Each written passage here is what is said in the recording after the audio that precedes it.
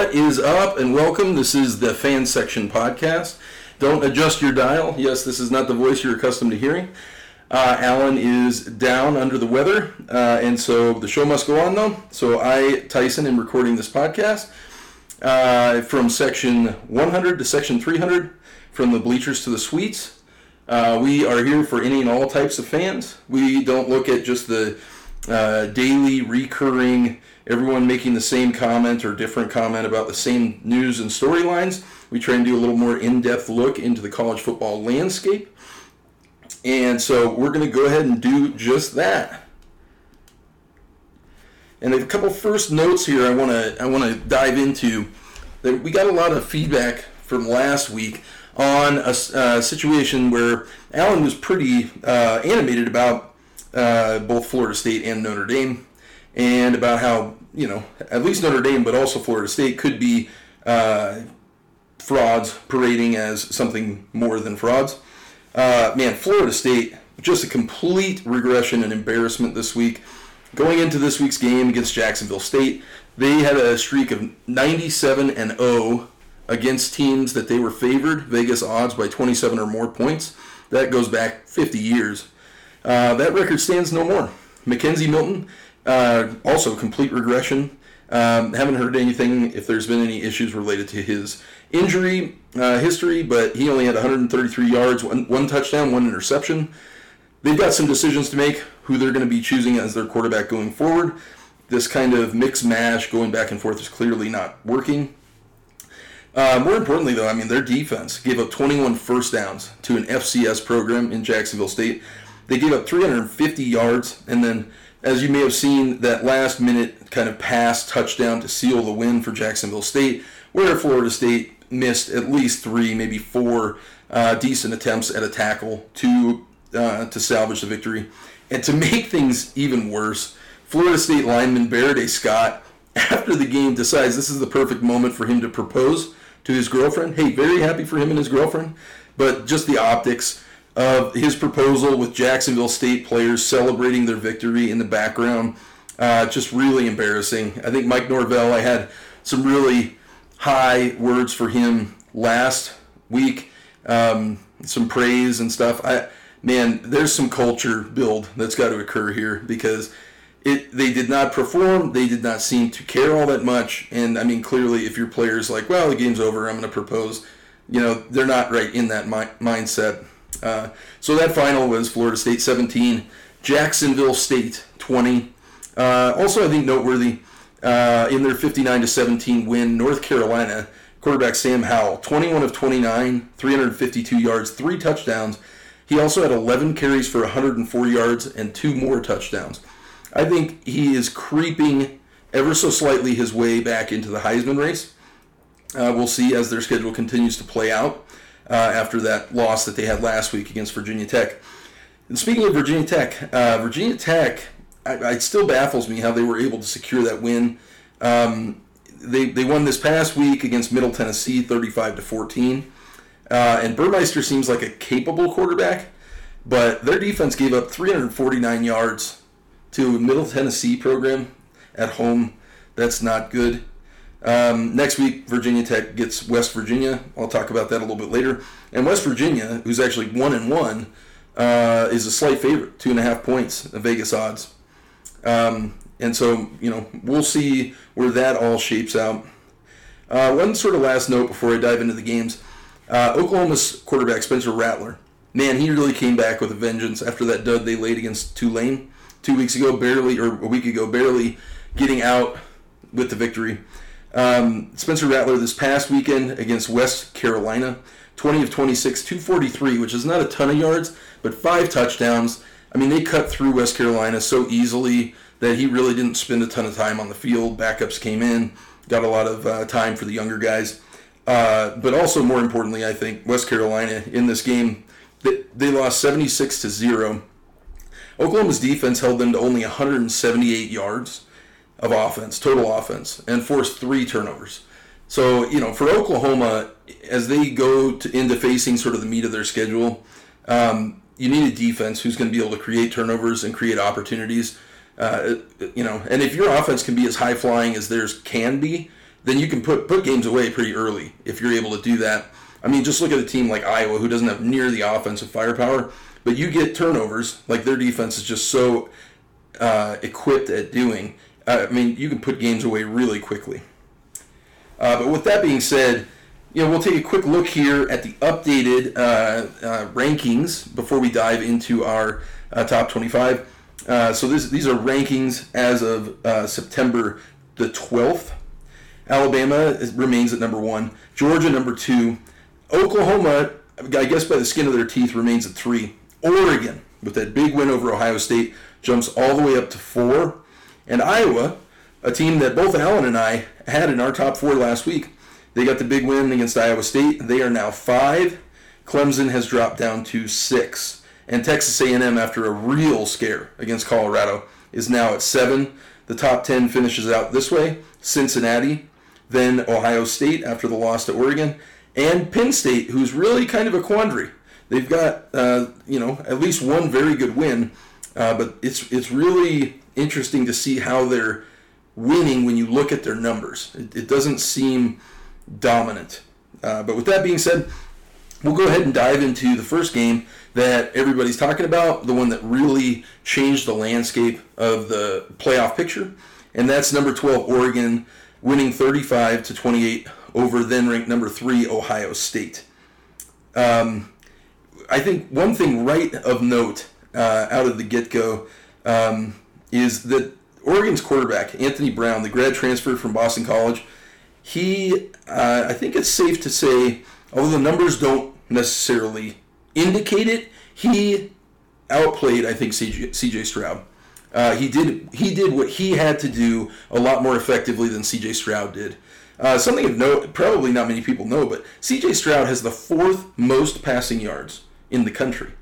I mean, this is a freshman quarterback, and they're asking him with little help in the running game, hey, sling the ball around, throw for 400, 450, 500 yards a game. I mean, it's only a matter of time before the guy. It's really surprising he hasn't made more mistakes than he's made. But we talked last week, and I think we were both kind of in agreement that C.J. Stroud is just not quite there yet. I mean, he's playing exceptionally well, but they're putting a ton on his shoulders. But as far as Oregon goes, running back C.J. Verdell, who we had slotted as our preseason Pac-12 Player of the Year, 20 carries, 161 yards, 2 touchdowns. He had an additional 34 yards receiving and a touchdown. I mean, the offense came up big when they needed to. It was really impressive to see how, in situations where you would normally see Ohio State, okay, they're down. They were down against Minnesota, right? And then they'd score. And the difference is when Ohio State scored last week, Minnesota didn't always have an answer. Every time Ohio State scored against Oregon put together a drive, went right down the field, and pushed the lead back up to 7 or to 14. It was really a really impressive victory for Oregon. And I think even bigger than that, I mean, maybe not to Oregon fans, but on a bigger scale, that was a statement win for the Pac-12. It really pushed open the playoff window for some other teams to maybe have a chance to get in there now that Ohio State and Clemson have both lost. And also it was a little bit of a redemption win. I mean, when you have last week, Washington State lost, Oregon State lost, at some of these teams, Cal lost to Nevada. I mean, to group of 5 teams, those are not great performances by the Pac-12. So I think this week, especially with the one side caveat being Utah against BYU, the Pac-12 I think performed pretty well this week. On the defensive side, the sophomore defensive back Mikael Wright for Oregon had 10 tackles and a forced fumble. Him and freshman Noah Sewell, 7 tackles, 1 sack, 1 forced fumble. Oregon's defense just flat out outplayed Ohio State's defense too. I mean, the game in the trenches was controlled pretty much on both sides of the ball by Oregon. Ohio State, for the first time in, as far as I can remember, did not record a single sack. You have a first-team All-American D tackle in Haskell Garrett.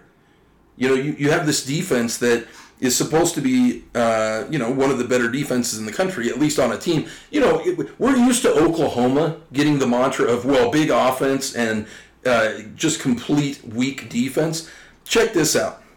Ohio State, points given up in their last 3 games that they played. Now, granted, 2 of these teams are very, very good. But 3 games ago, Ohio State against Alabama in the championship game gave up 52 points. Last week against Minnesota, they gave up 31 points.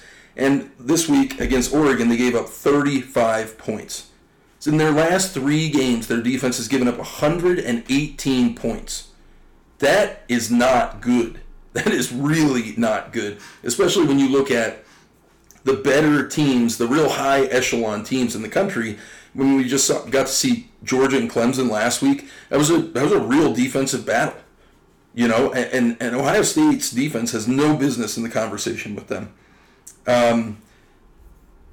Oregon, on this Ohio State defense, Oregon put up 269 rushing yards.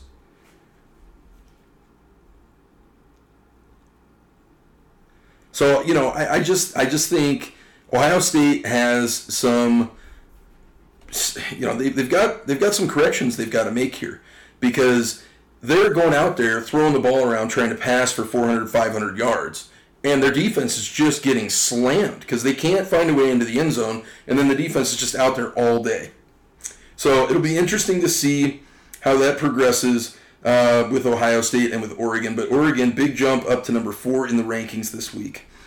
The next game, though, that I think we need to highlight is, you may call me a homer, but number 5 in the rankings, Texas A&M, comes to Denver to play really a kind of historically, or at least in recent history, a beleaguered Colorado Buffalo program. Okay, preseason, the polls, even the Pac-12, had them finishing with maybe 4, maybe 5 wins, and that the issues we have at quarterback, we're not going to be able to be overcome. And to a certain extent, Colorado still has questions and concerns at quarterback. But, man, I've got to tell you, after watching that game, this Colorado defense, and Texas A&M's defense as well, but this Colorado defense is a legit top 15, top 20 defense in the country.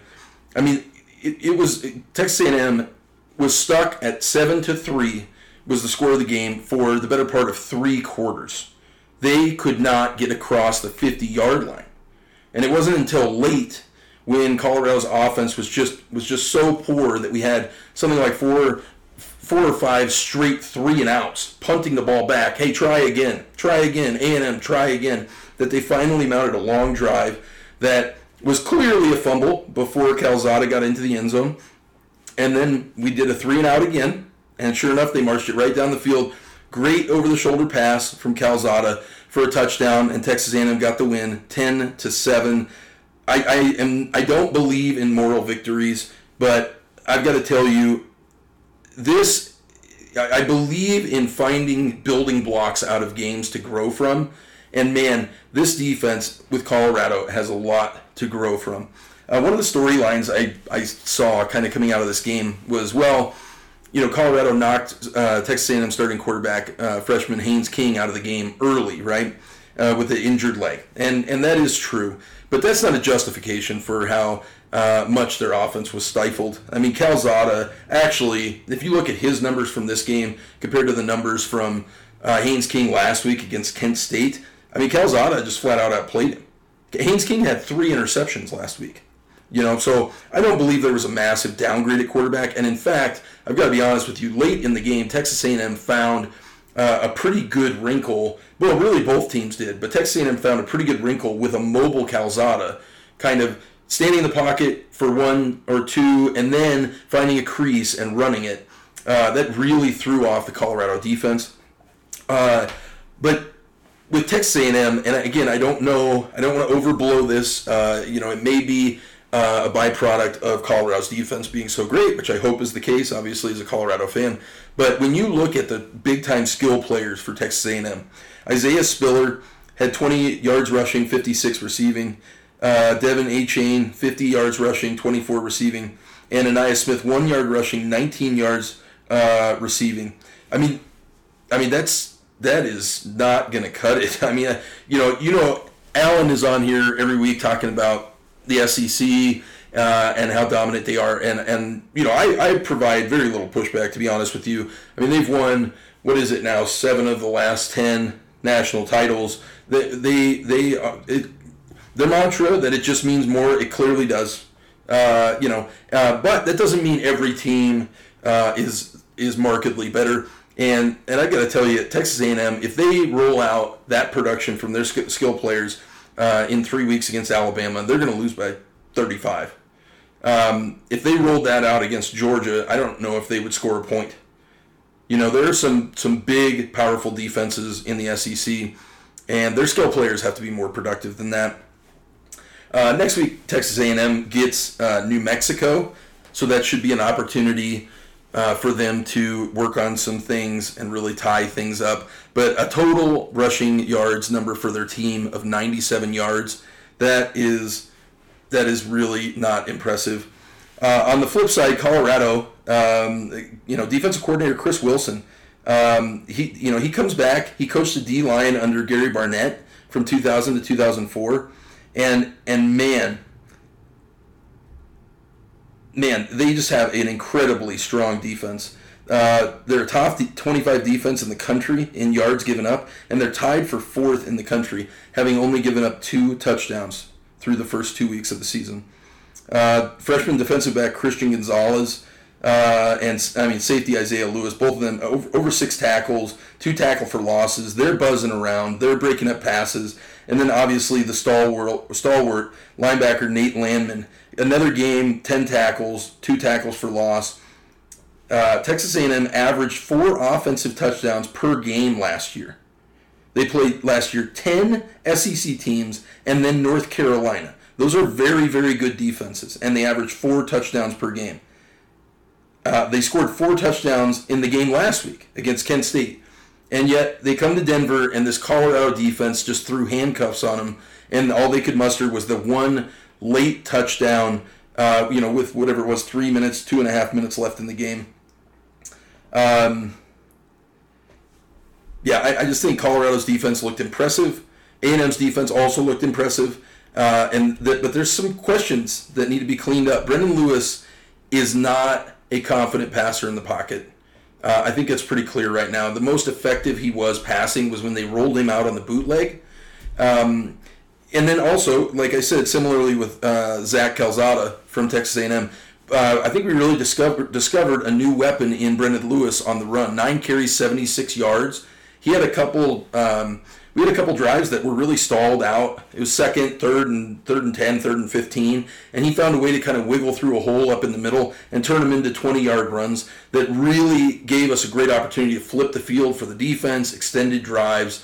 Unfortunately, didn't materialize into points. And I'm not one that looks back and says, hey, that call to go for it on 4th down when we were clearly in field goal range, that cost us the game. I wouldn't say that. There was a lot of football that was played after that. I actually commend Carl Durrell. Hey, when you have a defense like this that can cover for you if you make mistakes, and you've got a chance against a top 5 team in the country, I think you roll the dice. I commend him for that. It didn't work out in Colorado's favor, but man, I think they played really well. They've got a lot to look forward to moving forward. A couple of other notes here. Colorado, 4 of 14 on 3rd downs, 0 of 2 on 4th downs. That, I think, also comes back to a little bit of play calling, but also Brendan Lewis, just not having the confidence to execute or the awareness to find the quick route or the audible to make those conversions in those big moments. And then one last tidbit here for the Texas A&M fans. That defensive line, DeMarvin Leal and Jaden Peavy are the truth. They are as good as any 2 defensive linemen, I think, in the country. And so I think that they have a very promising you have a very promising future to look forward to if your defense is this effective. Just got to figure out what's going on the offense. The next game, though, that I think we need to jump into is this Iowa State-Iowa game, affectionately referred to as the Cyhawk game. Iowa had won 5 straight coming into this game. Matt Campbell has done an incredible job turning around that Iowa State program. They have been really beleaguered, going all the way back to the days when Seneca Wallace was there. I mean, they had a few promising seasons with Seneca Wallace, and then now it's been 15 years of just drought until Matt Campbell arrives. And Iowa State is as good as they've ever been as a program, as high as they've ever been as a program. And when you think about that, and then you also consider that Matt Campbell has never beaten Iowa, man, that's tough. That's tough. And I think that also goes to what a great coaching staff Kirk Ferentz has at Iowa there. I think everybody knows I am pretty dang high on Iowa as a program. But, as far as the game is concerned, the first quarter ended 3-0. Iowa State was winning. So really not a ton of action in the first quarter. Then a 49-yard drive with Tyler Goodson for the touchdown. Then Iowa State goes 3-and-out, and a 71-yard drive. Spencer Petras to Charlie Jones, 26 yards, 14-3. And then a 5-play, 75-yard drive. Breece Hall in for the touchdown. Game was 14-10 at halftime. Then to start the second half, Breece Hall fumbles, Jack Campbell returns it for a touchdown, and then Iowa gets 2 field goals. It's 27-10 going into the fourth quarter. Brock Purdy did not play well, has not played well this year. He was replaced early in the fourth quarter by Hunter Deckers, who had a late touchdown to Tariq Milton, 13-yard touchdown pass. Was just kind of window dressing. The final was 27-17, Iowa with the win. Something to keep in mind for Iowa State fans, through 2 games, Breece Hall has only 138 yards and 2 touchdowns. This was the leading rusher in the country last year. And that's all he's been able to muster. That's not going to cut it. Both teams were under 100 yards rushing.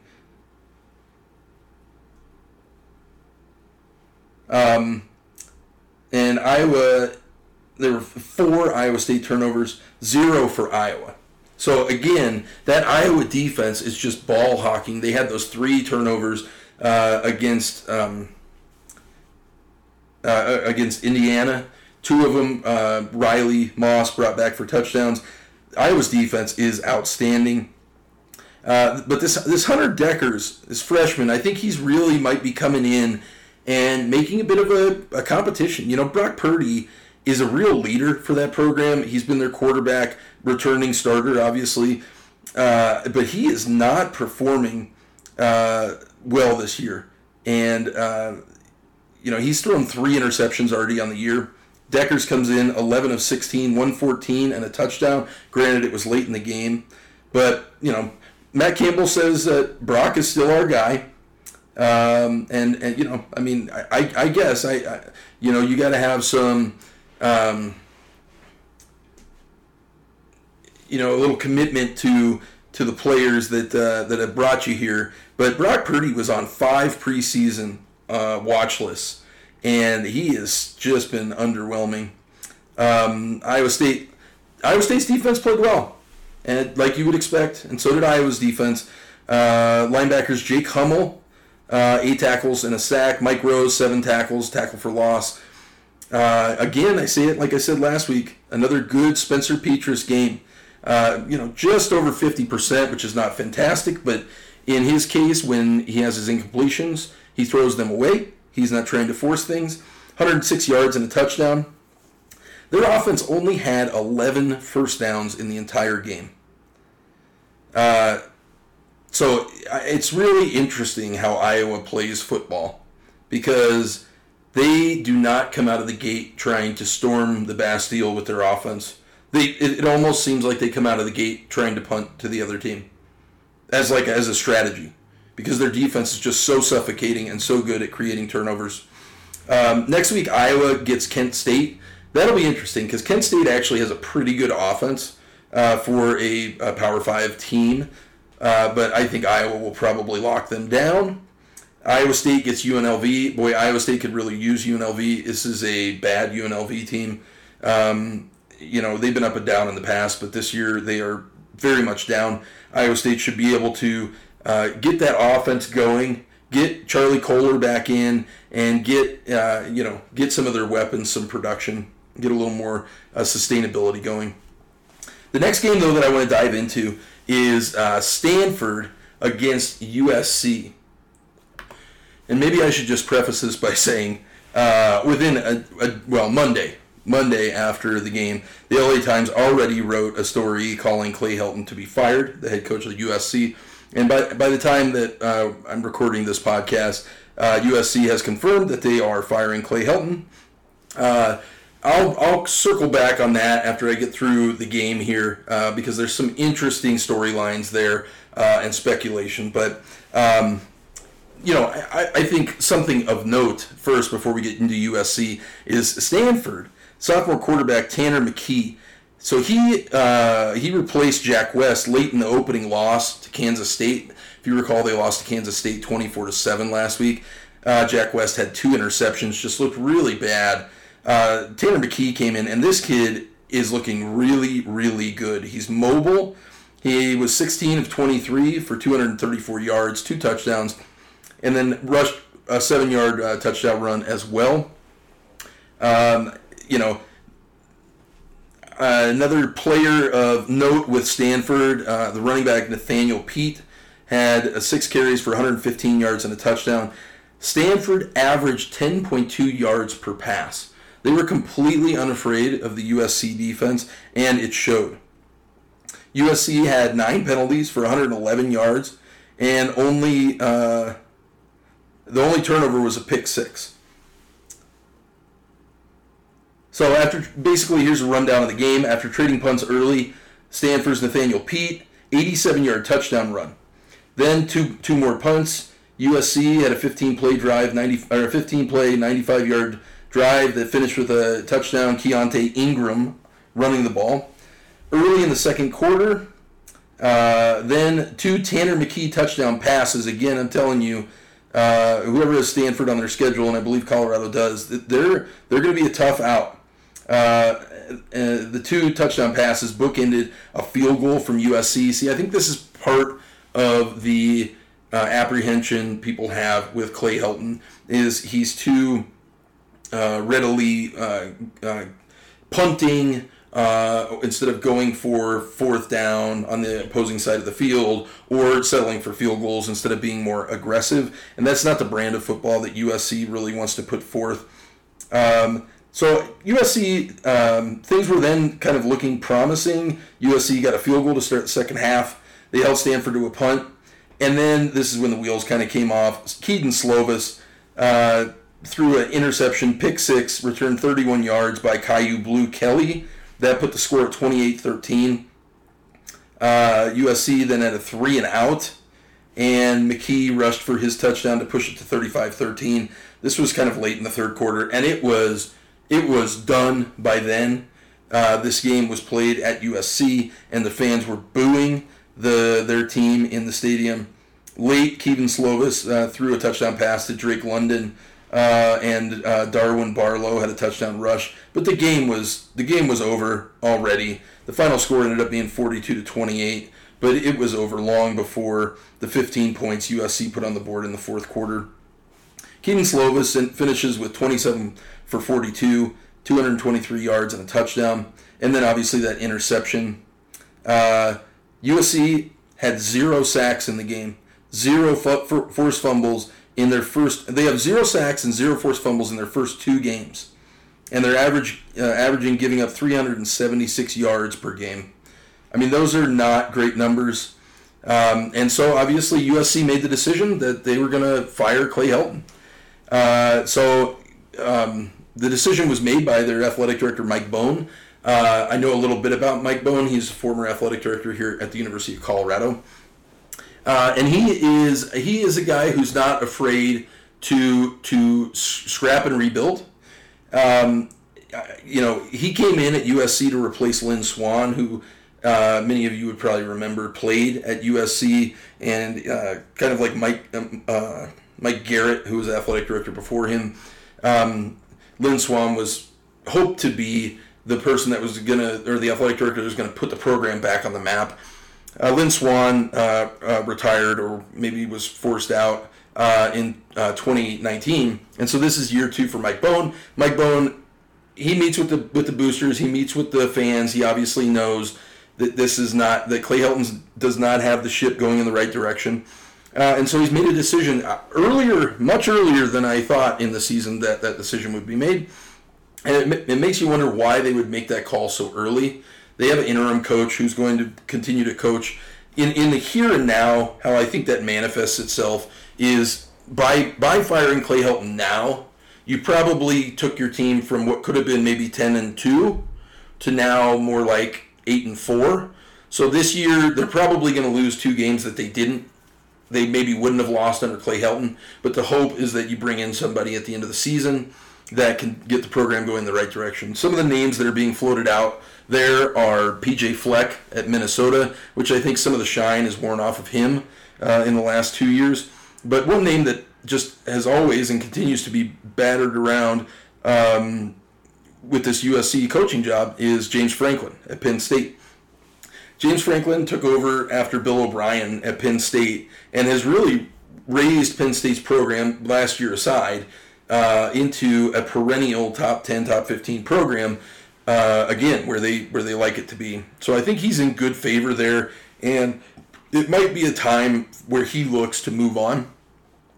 Another name that's being discussed is Matt Campbell. We were just talking previously, the Iowa State head coach.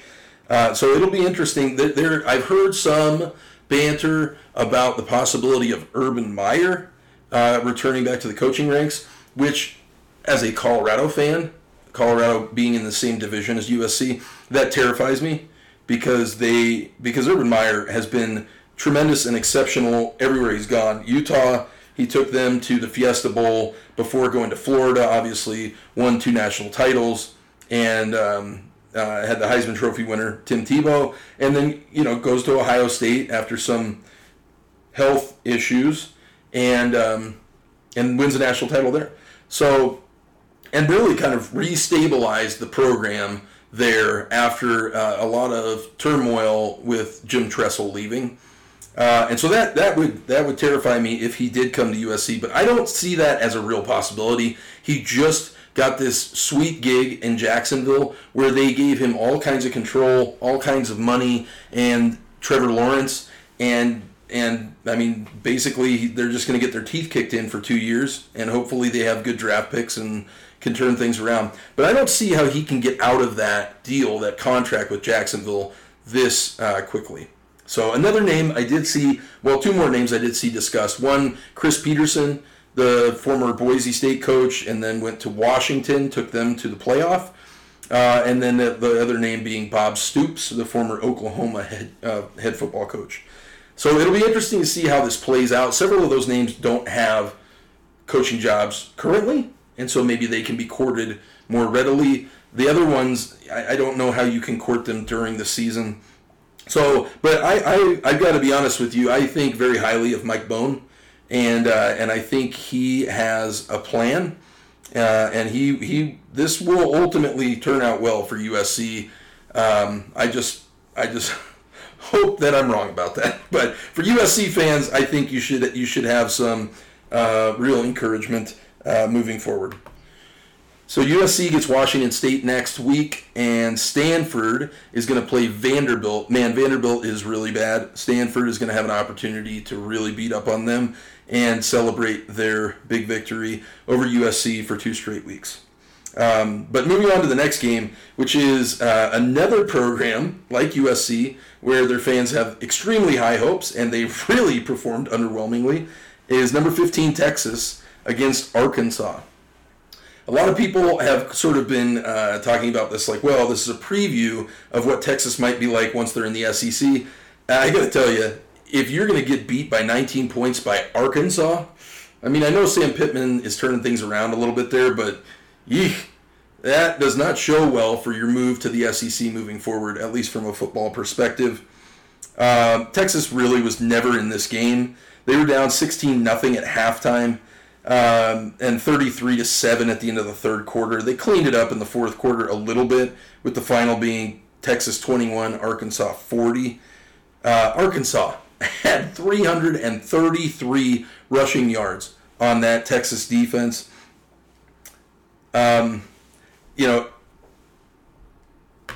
Maybe let's start with Arkansas here. They have a very strong offensive line, and that obviously is what results in that 333 rushing yards. One concern is the sophomore Brady Latham at right guard, but he played well against Texas, and so I think they've got good cohesion there. It'll be interesting to see them play the Kentuckys and Missouris of the world. Can they make that jump from being lower level, lower tier, to that middle tier, or maybe even competing with the Auburns or LSUs of the conference?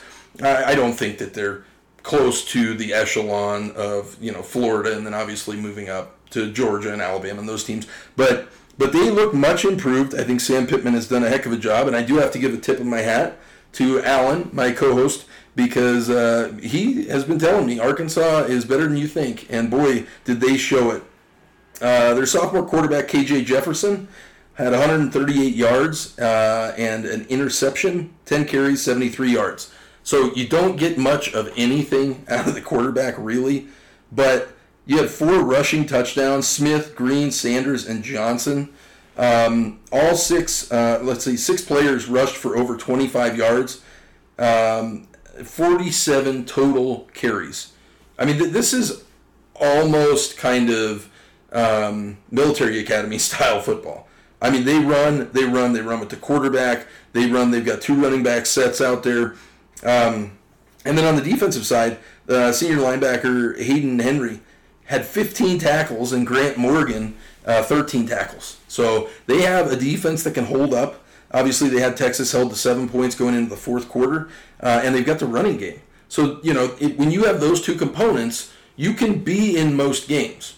But unfortunately, at the end of the day, the big games generally come down to big plays being made by big players at big-time moments. And they don't seem to have that, but they do have a very workmanlike team down there in Fayetteville. On the flip side, though, for Texas, they have serious quarterback questions. Hunter Card, it's now been announced that Hunter Card has been replaced by Casey Thompson. Hunter Card in this game, 8 of 15 for 61 yards.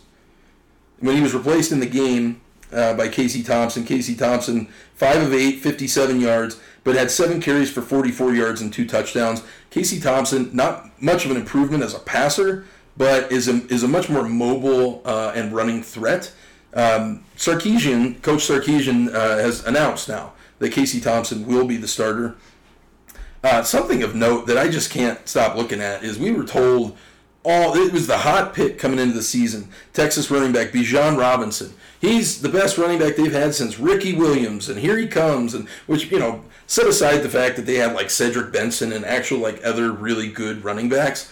But he was many people's picks for the Big 12 Player of the Year coming into the season. He has 19 carries for 60 yards and a touchdown, 2 receptions for 15 yards in this game. Just basically a non-factor. But when new coaches come in, when you rebuild a program, you have some bumps like this. I just wonder if Texas is just doing the same thing over and over and over with Charlie Strong, and then with their previous coach, whose name evades me right now. It's bring them in. They finish 8 wins, sometimes 9, sometimes 7, and then they're out after 3 or 4 years. And then you bring in the next one and the next one. And I just wonder, a lot of people think very highly of Steve Sarkisian, and maybe that's with due some thought, but boy, they didn't have any offense, and that's what his calling card is. He was the offensive coordinator at Alabama before coming here. Alabama doesn't seem to have skipped a beat, losing him and bringing in Bill O'Brien, and Texas's offense looked pretty pedestrian and not in this game whatsoever. They only averaged 3.4 yards per rush in this game, for a total of 138 yards. Eek. Average yards per pass, 5.1. I mean, it's checkdowns. Every pass is a checkdown. I mean, you don't have any talent at quarterback, and it's evident. But Texas gets Rice next week, so they'll have an opportunity to try and figure out the offense, and really the defense, too. 40 points you give up to Arkansas, yikes. Arkansas plays Georgia Southern, who's who's one of the teams we've talked about, who's a little bit better than you would think. So possibly an Arkansas hangover, but generally you don't see that when your style of play is running heavy and playing good defense. So we'll see how those two teams perform coming up this week. Our second to last game that I wanted to highlight is the Utah and BYU game, affectionately referred to as the Holy War. Keep in mind, BYU has the absolute least returning production of any D1 program. Okay, and the last time BYU beat Utah was in 2009. So last week, and I think I talked about this on the podcast, BYU beat Arizona 24-16, but man, they did not look good. Their defense played well. Not great, but well. And their offense looked terrible. Jaron Hall, the new quarterback, did not fill the shoes of the now starting quarterback for the New York Jets. But he played well in this game. 18 of 30, 149 yards, 3 touchdowns. He had 92 yards rushing, making good decisions, no interceptions. Not a ton of yards, but the run set up passes in the red zone, and I think they were really effective at that. Tyler Algier had a great game last week, comes back this week, 27 carries, 102 yards. That's the running back for BYU. Had a really, really solid performance. He's a good workman-like 100-yard a game guy. And then you had a guy, Lopini Katoa, who kind of came off the board and gave you an extra 8 carries, 33 yards. Something unique and interesting about this BYU team, they have no receiver had more than 40 yards receiving.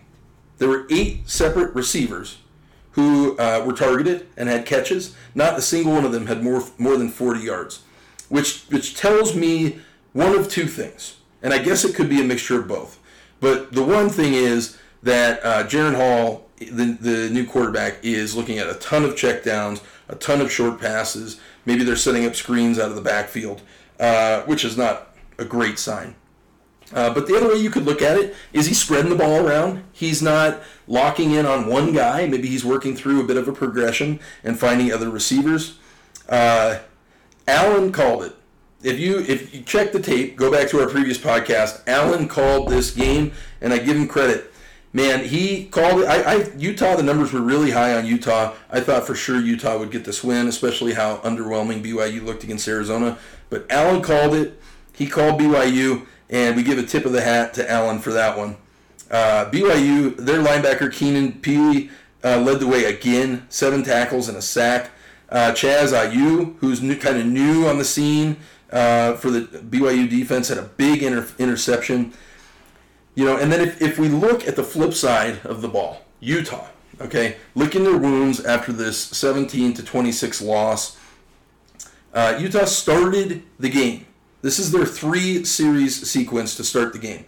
Interception, fumble, and a punt. Those are your 3 drives to start the game. That puts you on a terrible footing to get started. Charlie Brewer, this is a dude in this game. He broke the milestone in his career of having passed for 10,000 yards in his career. Okay, remember he transferred from Baylor, where they throw it around like it's going out of style. Okay, so he's not afraid to pass the ball. Well, tell me then why it is he finishes this game with 15 for 26, only 147 yards passing. 1 touchdown, 1 interception. Something ain't right there. This is something that I was worried about, and I really wanted to try and figure out a way to account for this in the numbers when I was doing the preseason data. But it's rare when these transfers really pay off. I mean, you're seeing it still now in year 2 with Derek King down at Miami, where somehow they just don't gel with the system. And so, they need to figure out what their identity is. Charlie Brewer is a gunslinger, but Utah historically has been a run-first, mobile quarterback, big, solid defense program. And so, looking back, obviously hindsight is always 20/20, but looking back now, it's like I don't understand how he was a fit to begin with. So his style is not meshing well with their system, and that's a cause for concern, I think, if you're a Utah fan. I will say, though, Utah discovered a new weapon, and I think he's going to be impactful moving forward, and that's running back Micah Bernard. 12 carries, 146 yards, and a touchdown.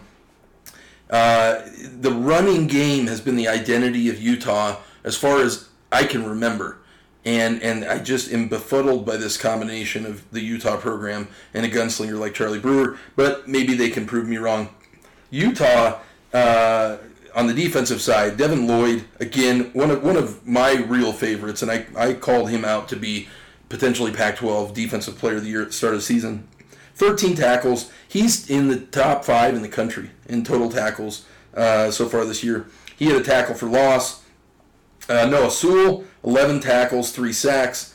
But basically the story of the game, Utah had those 2 early turnovers. It set the tone for the evening, and they were out of the game early and never really made an impact moving forward.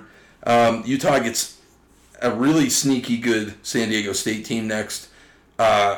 Boy, they better pack a lunch pail, because that San Diego State team seems like they have found their identity. And they could very well, Utah could very well lose this game if they don't get things right and prepare correctly for this game. On the flip side, one of the big games this upcoming weekend is BYU, a team that I think looked much improved from the Arizona game. They are in Tempe against Arizona State. Both teams ranked in the top 25. That one is going to be a fun one to look forward to. And then the final game we're just going to sort of cover and recap here from the first week is, of course, the night game on ABC, Michigan and Washington. Now, this game kind of lost a little bit of its luster with Washington losing to Montana last week, and that was only kind of exacerbated. Washington is a program that is just really struggling right now.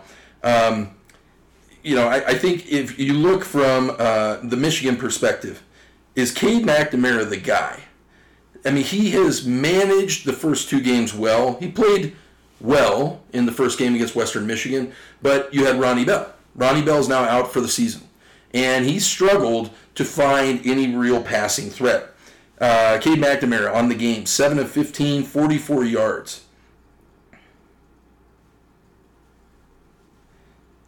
With Ronnie Bell out, there's just a lack of dynamic weapons on the outside.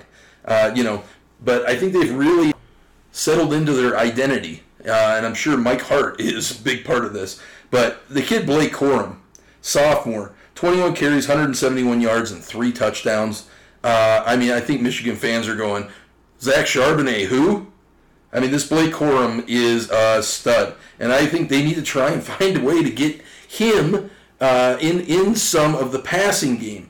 In some of these games where they're going to have defenses that are going to stack the box and they're going to take this runaway, you're going to need to find a way to slip some dynamic players out into the wide sides of the field. Maybe some tunnel screens if you can get just behind the defensive line on a blitz. But they looked fantastic. The running game for Michigan looked fantastic in this game. Their offensive line is clearly tremendous. In addition to Blake Corum, the senior Hassan Haskins had a wonderful game, 27 carries of his own, 155 yards and a touchdown. The game was just flat out dominated by the running game and that Michigan defense. The Michigan defense held Washington to only 50 yards rushing, 1.6 yards per rush.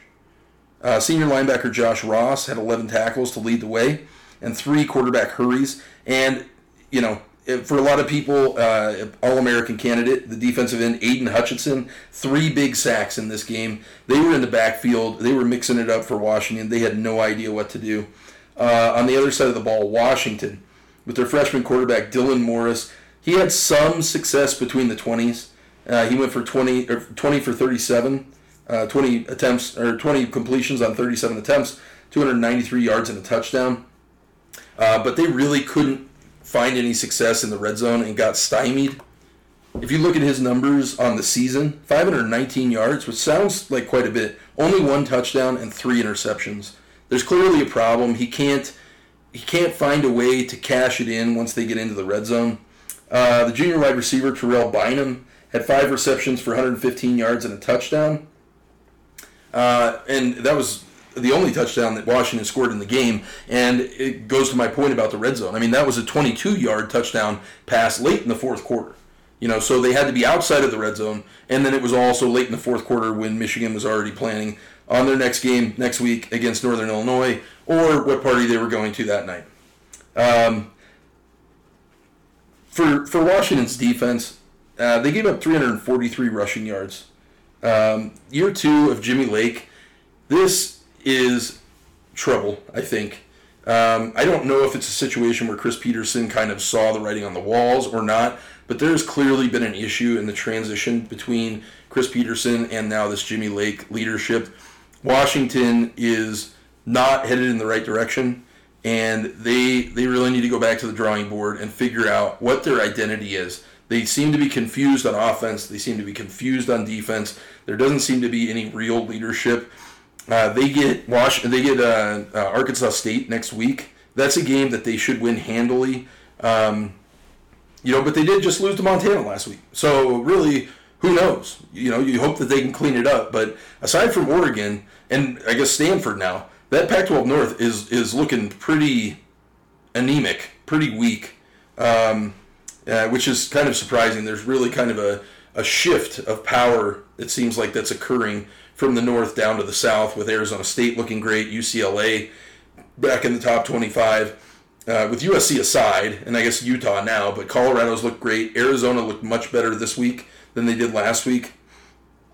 So we'll see if Washington can get some of those things cleaned up before next week against Arkansas State. Michigan gets a sneaky good Northern Illinois team. We were a little bit higher on Northern Illinois than we probably should have been. Allen picked them in his picks last week. They lost to Wyoming, which I thought would be the case, but Northern Illinois actually beat Georgia Tech 2 weeks ago. So they're not afraid or starry-eyed when it comes to playing a Power 5 team. So it'll be interesting to see how that all plays out. For Michigan, you got to figure out what's going on. Cade McNamara is an effective, I guess, game manager, but he is lost. He doesn't have any weapons, and if anyone takes that run game away from Michigan, I don't know where they go to find points. So that's sort of the recap. Michigan is now ranked number 25.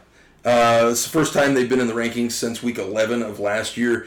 That may sound super recent, but Michigan didn't even start playing until week 9 last year because they had the shortened season in the Big Ten. So I think a much better start to the season for Michigan. I think Jim Harbaugh's job is more secure, but we'll see how things go when the Big Ten schedule starts. And with all that being said, that is our recap. And I am Tyson Quiller, and this has been the Fan Section Podcast. I'm trying to go from memory here, but like and subscribe. Get into the mailbox. I believe we have a Gmail account. Listen to maybe a previous podcast for that. And we'll look forward to hearing from you and seeing you next time. Big week coming up, week 3.